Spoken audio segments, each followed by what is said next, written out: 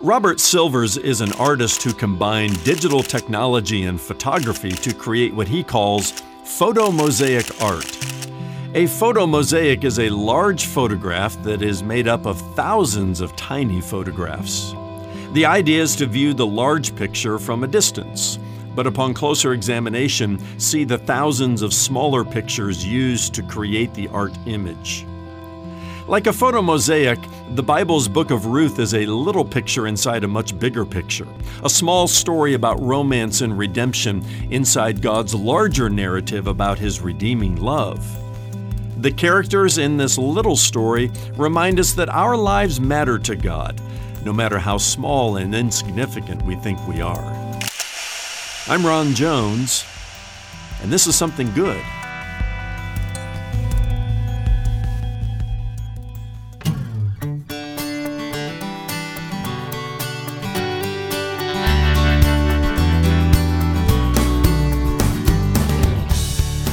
When is a fairy tale not a fairy tale?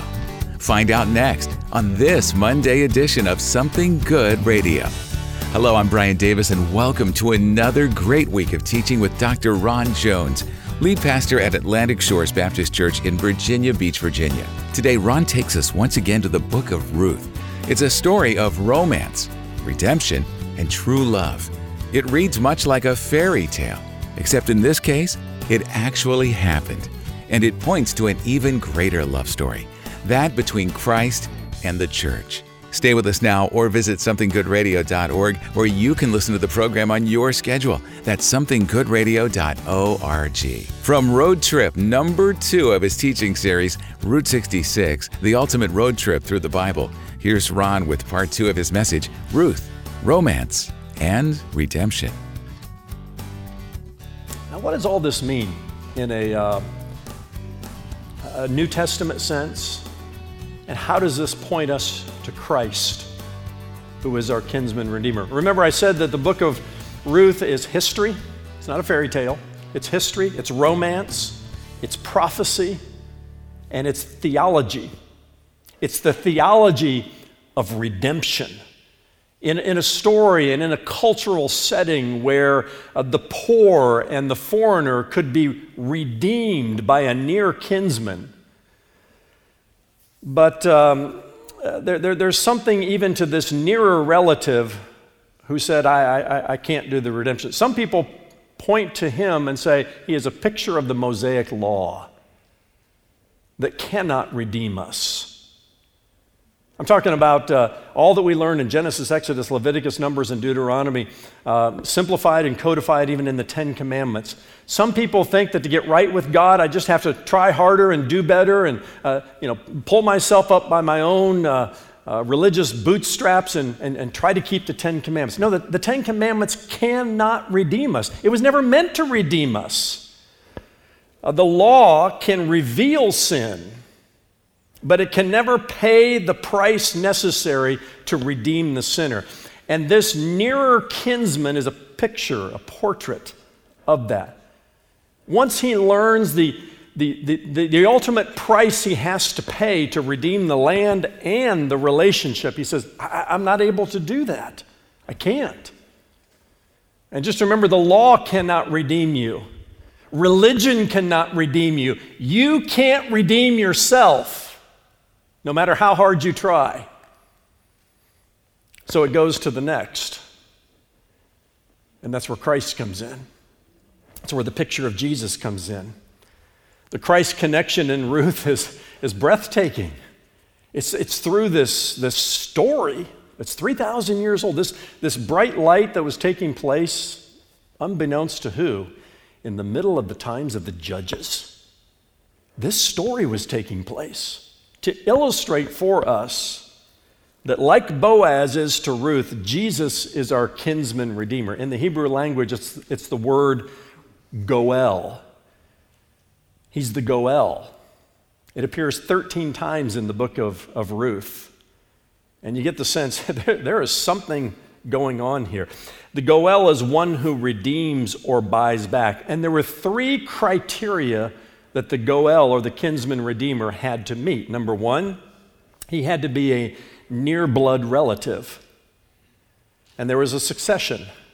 The nearest had the first right of redemption. Okay, nearest to us was the law of Moses. That came first, right? But the law can't redeem us. And the nearest relative here says, I'm not able to do that. I can't go that far with my redemption. Secondly, he had to be able to pay the redemption price in full. And then thirdly, the Goel had to be willing to redeem. And Boaz met all of the criteria there in the culture and in the story. You can go back to the Mosaic Law in Leviticus 19, Leviticus 25, and you learn about the law of redemption and the role that the Goel, the kinsman redeemer, plays in that culture. More to the point of Ruth's situation, part of the law said that if a family member died without an heir, as did Ruth's husband, the kinsman gave his name to the widow by marrying her. Again, she was vulnerable, she was poor, she didn't have a future for herself without that. Their children would then bear his name and give her descendants a future. And like Boaz, who was rich enough to redeem Ruth, he was the richest man in the county. He had all the resources that were necessary to redeem the real estate and the relationship. Likewise, Jesus has the power to redeem us from our spiritual poverty and make us rich in him. 2 Corinthians chapter 8 and verse 9 says, "For you know the grace of our Lord Jesus Christ, that though he was rich, yet for your sake he became poor, so that you by his poverty might become rich." And Boaz also illustrates for us the willingness of Jesus to redeem us. You know, some people point to the cross of Christ and they say things like this, "Oh, how tragic. A good life that ended in a bad way because he got on the wrong side of political and religious gamesmanship." No, he willingly went to the cross to pay in full the price of redemption. And he said as much on the cross. Those 7 cries from the cross as Jesus was hanging there, one of them was, "It is finished." Let me tell you why that's Goel language, that's kinsman redeemer language, because Jesus is borrowing a term used in the marketplace and in business documents at that time. It was a marketplace term, tetelestai. It's what they would stamp on a transaction when it was paid in full. The near kinsman could not pay in full the redemption price. That's why he says, "I can't do this. The law can't save you. You can't save yourself. Only Jesus can redeem us. Only he has deep enough pockets, as it were, to die on the cross for our sins, to shed his blood, and to pay the redemption price in full." And he wasn't there because he got on the wrong side of politics and religion. He was there willingly. He willingly went to the cross. And he settled that matter in the Garden of Gethsemane when he prayed, "Not my will, but thine be done." In the end, Boaz shows kindness to Ruth and Naomi by redeeming them from a life of hardship and poverty. And Boaz and Ruth marry. Now we're in the middle of chapter 4, and God gives them a child. Ruth is now pregnant.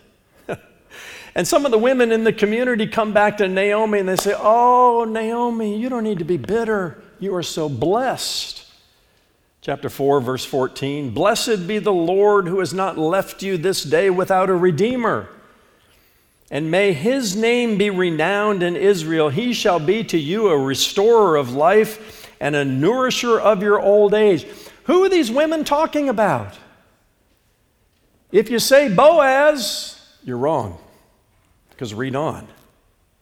"Your daughter-in-law who loves you," this is Ruth, "who is more to you than 7 sons, has given birth to him," this Redeemer. You expect them to say, "Your daughter-in-law has married him."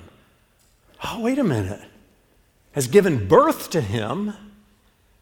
Remember I said the main characters in chapters 3 and 4 are Boaz and Ruth, and toss a baby named Obed in there as well. These women in the community know something that maybe not everybody else knew. I don't know quite how they picked up on this, but remember I said Ruth is history, it's romance, it's theology, the theology of redemption. It's also prophecy. And here's where we see the prophecy. The story ends with this unexpected twist, and it ends with a genealogy of all things. Still ahead, the rest of Dr. Ron Jones' message, Ruth, Romance, and Redemption, right here on Something Good Radio. SomethingGoodRadio.org is the place to go to hear any of Ron's messages on demand. That's SomethingGoodRadio.org. And when you stop by, check out the new Something Good digital library, where you can search to find answers to your biblical questions from nearly 30 years of Ron's Bible teaching ministry. You can stream for free and on demand at SomethingGoodRadio.org. Something Good Radio exists only through the faithful prayers and financial support of listeners like you. And for your gift to Something Good Radio today, Ron wants to bless you with a new digital resource that goes along with the series you're hearing right now, Route 66, the ultimate road trip through the Bible. Ron has written an ebook based on the Old Testament historical books, Joshua through Esther, and it's our gift to you for your generous gift to Something Good today. Donate online at somethinggoodradio.org, that's somethinggoodradio.org, or mail your gift to P.O. Box 6245, Virginia Beach, Virginia 23456. You can also call our offices at 757-276-1099. Now let's get back to Ron for the rest of today's Something Good Radio message, Ruth, Romance, and Redemption. It says in chapter 4 and verses 21 and 22, it kind of summarizes where we are in all this. And it says, Salmon fathered Boaz. Boaz fathered Obed. Obed fathered Jesse. And Jesse fathered who? King David. King David. This is what the story's all about. Oh, yeah, we can learn some, principles of romance and dating and relationships. That's kind of the lower story. The upper story here is there's a messianic connection here. I don't know how these women went from Boaz the Redeemer to the Redeemer coming through the line of King David, and the important role that even Obed, the child between Boaz and Ruth, would make. But this makes you go, wow, you got to be kidding me. This is huge. This is a much bigger story inside a little tiny story that most of the people living during the time of the judges hadn't figured out. Maybe they had never heard of it. Some people say that Samuel, quite some time later, compiled this story and wrote about it. And some people are saying, wow, are you kidding me? What a beautiful mosaic God is painting here along the ultimate road trip through the Bible to say, my plan to redeem you was always in place, and I was working my plan even during the dark ages. And if you think your life is so small and so insignificant, and your story is insignificant, no, you're part of God's larger story, just as Ruth and as Boaz were. Go with me to Matthew chapter 1. And I want to show you something that, in light of Ruth's story and what you now know about the book of Ruth, you got to go, wow. And it's a section of scripture a lot of people just kind of skip over. The beginning of Matthew's gospel, he starts with 17 verses of a genealogy. This is how he introduces the Hebrew people to their king who has come. He's trying to convince his Jewish audience that Jesus Christ is that king. The genealogy doesn't mean much to you and me, but in the Hebrew world, in the Jewish world, the genealogy traced the legal right to the throne. And so they paid attention to genealogies. And in the middle of this one that traces through 14 generations, 3 different times, it says in verse 5, and Salmon, the father of Boaz, we heard that at the end of chapter 4 in Ruth, right? And Salmon, the father of Boaz, by Rahab. What? What does Rahab the prostitute have to do with this? We learned about Rahab in the book of Joshua. Okay, she's in the genealogical line of Jesus Christ. And Boaz, the father of Obed, by Ruth. Ruth is a foreigner. She's a Moabite woman. Are you kidding me? How did she appear here? You ought to be saying, oh, the grace of God, the grace of God. And Obed by Ruth, and Obed the father of Jesse, and Jesse the father of David the king. You see, the messianic line all the way to the Christ is a Davidic line.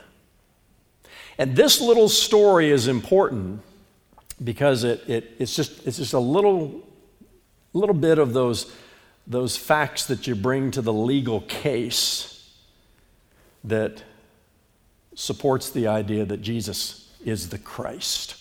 He had the legal line to get there all the way through Rahab, all the way through a Moabite woman named Ruth.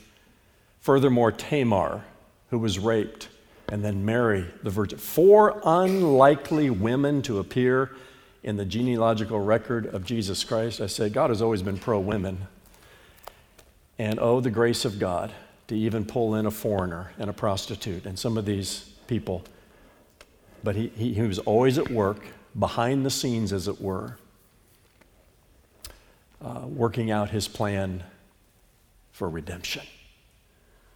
You know, the other thing that comes into play in a story like this is, I said there were 4 criteria for the Goel, for the kinsman redeemer: a blood relative, somebody who had the means by which to pay the redemption price in full, and somebody who was willing to do so.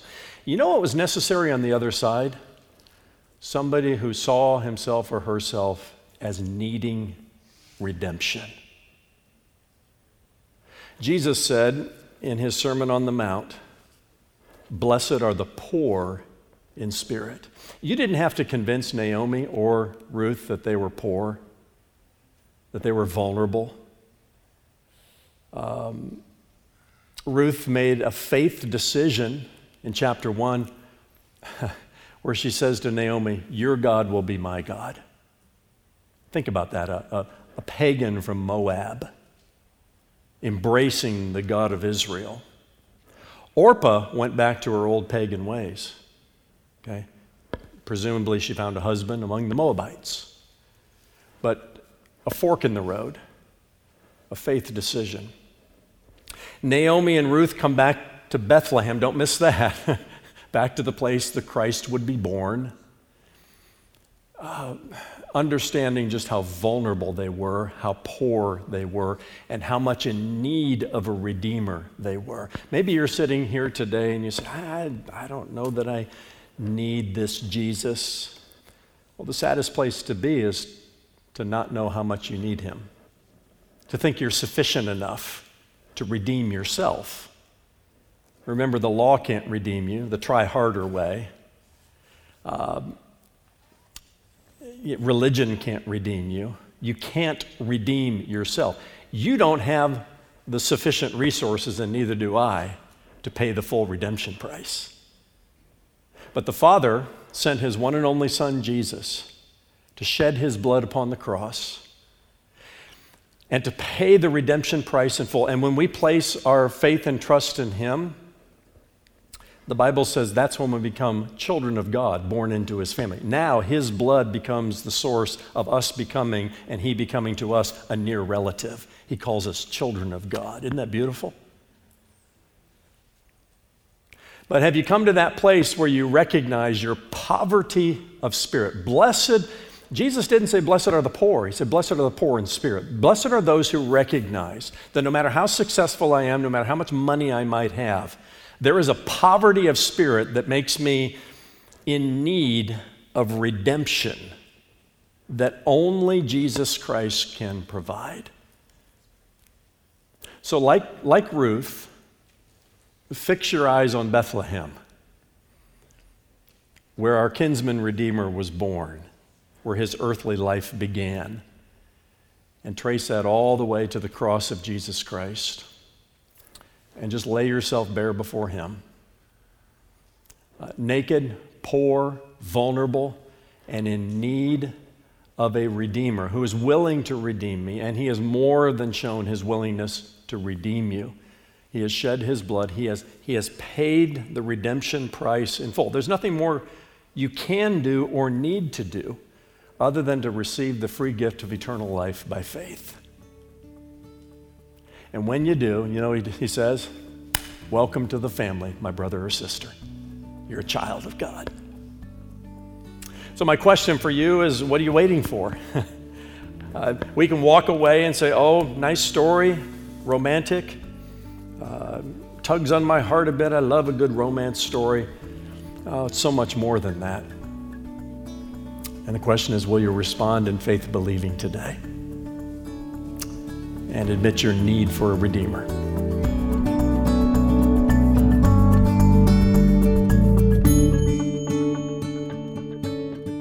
Thanks for being here for today's Something Good radio message, Ruth, Romance and Redemption. Ron, let's talk a little more about this idea that people sometimes believe they can redeem themselves, that if they try hard enough and live well enough, that God will let them into heaven based solely on their own human efforts. Why is this impossible? Brian, I'll start with this. It is impossible for a person to gain entrance into heaven by living a good life. It is both too much and not enough. Now, that sounds like a paradox, but allow me to explain. First, it's not enough. In order to redeem yourself, you can't merely live a good life where the good outweighs the bad. You have to live a perfect life in which there is no bad, because God establishes the standard of righteousness and holiness and perfection. So living a good life is not enough. But it is also too much. Salvation belongs to God and God alone through the completed work of His only begotten Son, Jesus Christ, on the cross at Calvary. We don't have to do anything to earn it or to be worthy of it. Any attempt to contribute to our own salvation through good works or through living a good life is actually more than God requires of us. It is too much because it diminishes the sufficient work of Christ on the cross. There is no such thing as Jesus' performance plus my performance equals salvation. That is a distortion of what the Bible teaches. Salvation or redemption does not result from anyone's behavior, but Jesus Christ's behavior on the cross.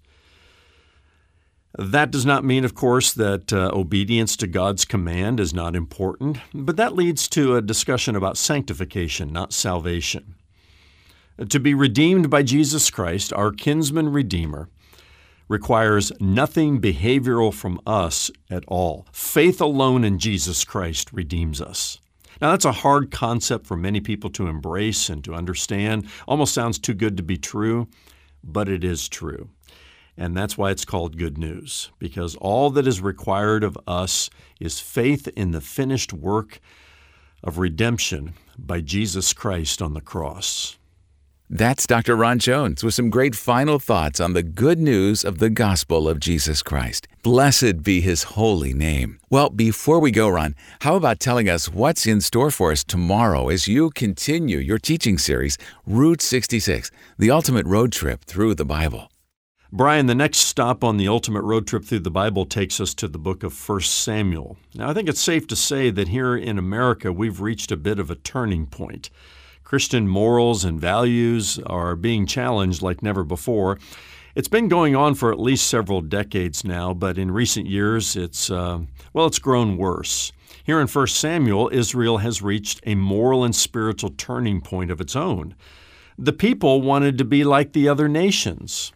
You see, God established Israel as a nation, and He was their king, but the people wanted a human king. And thus begins this turning point in Israel's history, a period of time in which they go from judges to prophets and eventually to kings.